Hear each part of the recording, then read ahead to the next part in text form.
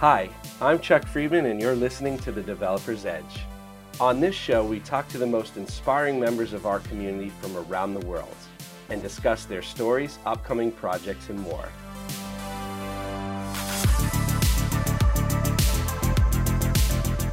Hi everybody, welcome back. My name's Chuck Friedman and I host Developer's Edge. I'm so excited to welcome back Addison Snidel, our video producer, to talk about today's very special episode. Hi Addison. Hi, I'm very excited to be here again for Season 3 of Developer's Edge. Today's episode of Developer's Edge is a really special one. Among all the people that I've worked with in developer relations and other roles, Amara is right at the top. Her career has been extremely influential and inspirational to so many people, including myself. She does great work enabling developers, and it was really awesome to have her on the show.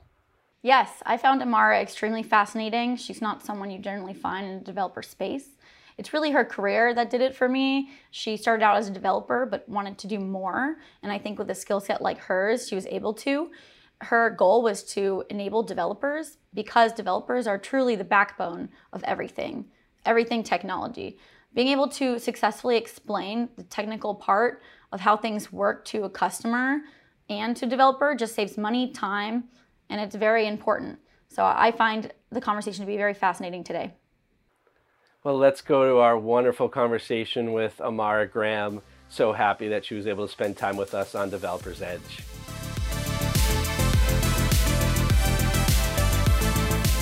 Hey everybody, welcome back to an amazingly special episode of Developer's Edge.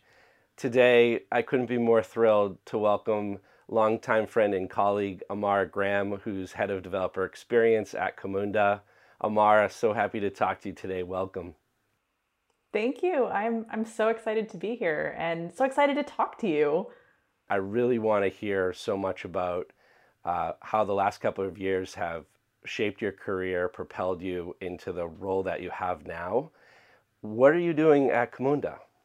So I run our developer experience program, which is one of the three pillars that we have under our developer relations team or department.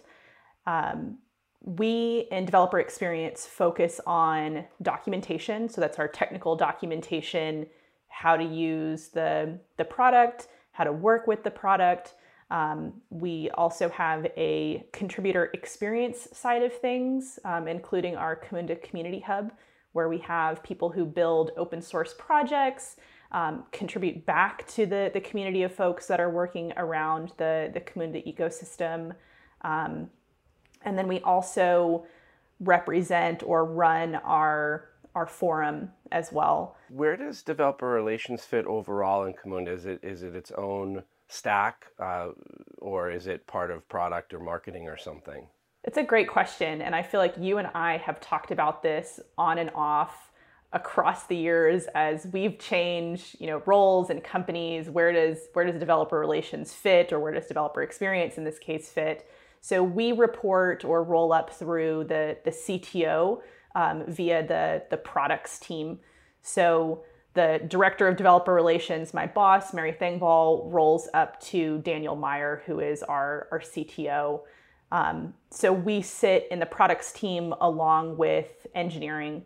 So there's a number of different teams. Again, maybe to set the context, we've got developer relations, technical support, engineering, which includes like all of the branches, product engineering, QA, and then we also have the product management and design folks. So it's products, but I think not in the traditional sense that some people think like, oh, product, it's product managers and that side of the house. It's literally like all of our technical product folks. So it's quite a large group of people, but I think it speaks towards the developer friendliness that we bring or we live at Camunda, having all of those folks in kind of the same or like a sister reporting structure. Looking back on what you've achieved and the success of the developers that you've worked with, is there something about your approach or your understanding of this role that makes you particularly successful in enabling developers? This is such a funny question to get from you specifically, because you were my first DevRel boss, I think is how I refer to you in blogs and podcasts and things. I think, at least now in the position that I'm in currently, one of the things that, I'll fluff my ego for a second, that makes me so good is I don't know how I did this, but I basically found and circled back, if you will. I know some people don't like that phrase, on where I began as a developer. So Camunda as a company does process automation or business process automation tools or developer tools, builds platforms for them. That was how I started in enterprise IT. So I am running an enablement program for developers when I was a developer doing this exact same thing X amount of years ago, to not date myself. So there are certain things that I can look at very quickly and identify, when I was the tech lead or the decision maker evaluating different BPM or process automation platforms, what were some of the things that we were looking for back then? And how has that improved, or how has that changed over time, or has it? I think just having the background as a developer, whether it was developing, production scenario things like I was doing in enterprise applications, or just having a technical skill set, I think that's incredibly helpful, because you're building technical things, or you're needing to communicate with technical people on highly technical topics. So it kind of gives you the ability to gain their trust very quickly, produce an authentic message that says, hey, I was a developer too. I may be a recovering developer now. But it makes those connections and those relationships a lot easier to foster. You said a lot of things that just reflect your focus, passion, and I think there's sort of elements of responsibility that are part of what you do. And I'm thinking about the level of empathy that you have to have for your end users, your developers, who would otherwise struggle through the process of getting through docs to do their jobs with the tools that you and your company are providing. How does that continue to burn? Like, how does that continue to go? Like, are you applauding from afar as you're enabling success? Is there a feedback loop where you're sort of checking in on specific developers or customers? Like, how does that keep kindling this interest of yours, this passion of yours to do what you're doing? So I think at Camunda, we have, a fantastic, if not sometimes overwhelming amount of feedback that we can get both internally and externally. So we have a team internally that's actually like our consulting arm of the company. Our consulting team is very hands-on with our customers, and they're really like digging into what the customer's problems are, helping them through solutions, training them. It's a lot more in-depth than the workshops and things that our DevRel team offers, for example. So they provide quite a bit of feedback about how things work, how they would change things, as kind of that developer perspective. It gives me the ability to have like a good gut check. Like, is what I'm hearing from them kind of validating what I'm thinking of at a strategic level, or what I kind of feel in my gut is the direction that we need to go in. So it's a good way to check, yes, this is something that I think we need to do. On the community side, then we have forums, we have our champions program that our community managers run.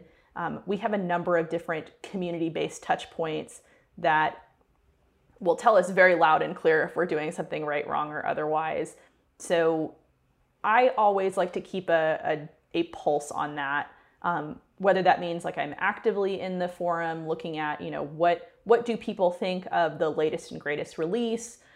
or if I'm getting that information filtered from our developer advocates and other folks. But I think similar to how you think about things is I need time to be hands-on with the product that I'm either advocating for as a developer advocate, like in my previous roles, or that I'm building this enablement content for. It's interesting that I have a team that's very focused on, documentation, because I'm definitely one of those developers who would rather, work through a tool myself than read the documentation or go through a guided wizard-like tutorial. Like, I want to just kind of do it myself and see if it's intuitive for me. And that gives me a lot of insight into, how other developers like me may struggle through this. I think the other piece too is I'm naturally curious, and I'm definitely more of, an engineering mindset. And I find myself working with products or at companies where we do have developer tools or we do have a developer friendly offering, but it's not just for developers. So I think that also keeps things kind of fresh, is evaluating perspectives from our other personas. Because yes, I run a developer experience program and we're focused on developer enablement, but at the end of the day, it's not just developers who are using our product or using our tools. So what can I do for them as well? And that's a little bit more challenging because I've not been in that position. I have no experience being like a business analyst or a systems analyst, for example. So I don't know what the lived experience is of working through a product from that perspective. And I can gain that from, discussions with our consulting team, our product management team, looking at support tickets, and other things that we have internally to kind of better understand and get that well-rounded view of who is using our product and exactly how, not just the personas that we would like to see, who is actually using our product and how and where are they struggling. Let's go back a little bit to where this passion and interest for DevRel started. I'd love to hear where you were in your career and sort of when you had that kind of aha moment that it was time to pivot, or that there was an opportunity to pivot into what you do today. So the team that I was working with was a team of what we called capability engineers, along with some enterprise architects. Each of us owned a platform, a development platform that we used internally throughout Intel, mostly in IT, but there were other areas of the company that worked with these platforms or had solutions and applications running on these platforms as well. So I was a developer who was enabling developers to kind of start the theme there. But I was working with other developers, teaching them how to use these platforms and really guiding them through building the solutions that either they or their business organization, business stakeholders were the experts in. And that's when I had some conversations with the architect that I was working with, the enterprise architect, Kyle Short. And I didn't really know what the next step was. I knew I wanted to be able to interact with more developers, get a broader perspective. And he was the one who introduced this concept of, I think at the time it was, evangelism.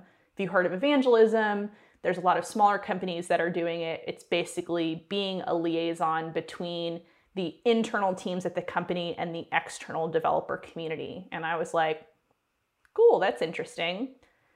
Fast forward, was able to find a internal community management position that Chuck, you posted in a different team at Intel. And it was a project that was open source. I really wanted to go in the direction where I could broaden my reach and help more developers and teach more developers, interact with more developers, and see different solutions, and really kind of go after that curiosity of what are other developers doing in the world, whether it's in IT or in other places.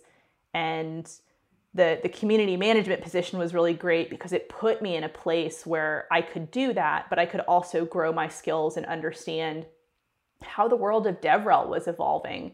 Because I think I entered right around the same time that we were kind of moving away from the traditional evangelist role and into more of what is now considered a developer advocate, and the differences between those. And I really found kind of a leaning towards enablement and developer advocacy with kind of that enablement flair to it. Are there metrics like time to first code, or maybe some things that you've created in this role that you can measure the success and impact that you're having on developers? We are actively looking at how people navigate through our documentation. You could consider that, a user journey or a flow. But using things like Google Analytics, we're able to see how people spend their time in documentation. It could be the amount of time they spend on a page, and that's going to depend on the kind of content that they're viewing. If it's something like a how-to, we would like to see that time on page be roughly about the time it should take for them to complete it from beginning to end.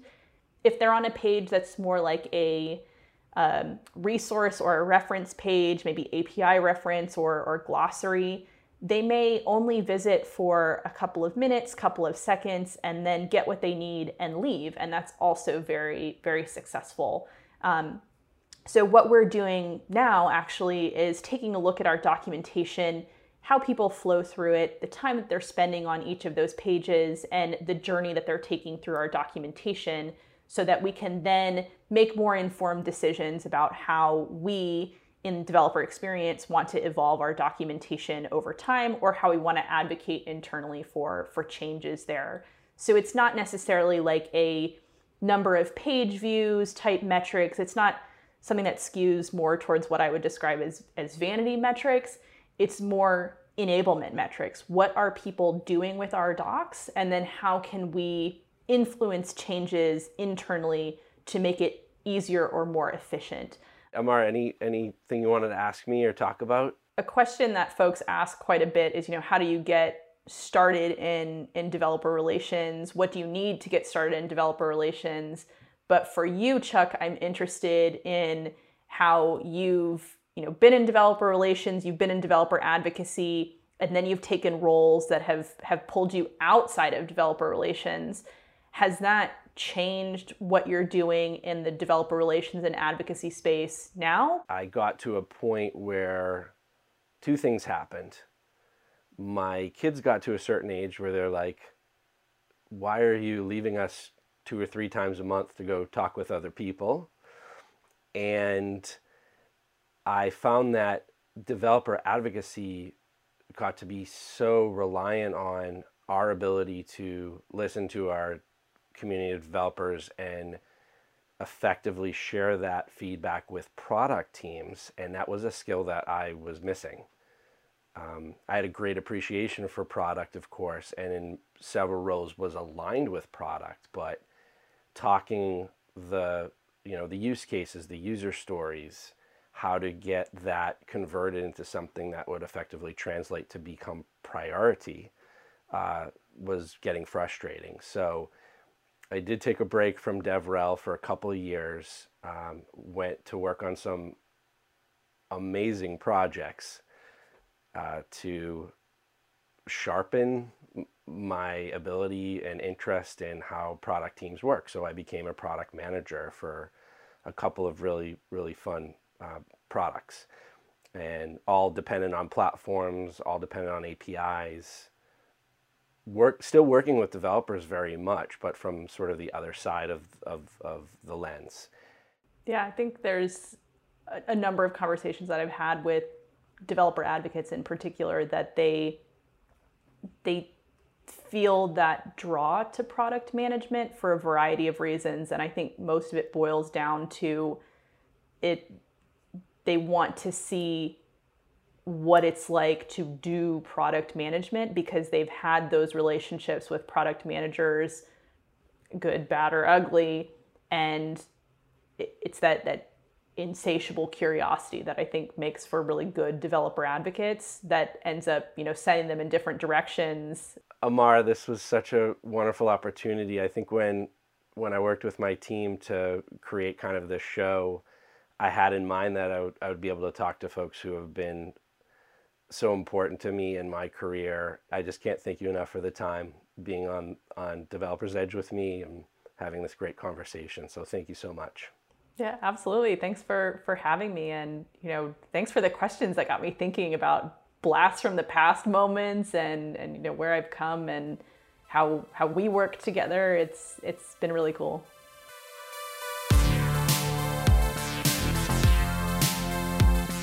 Thank you for joining us on the Developer's Edge. Hope you enjoyed the conversation. If you'd like to hear more, head to the Akamai Developer YouTube channel to check out some of our other developer stories. Till next time, take care, and we'll talk again soon.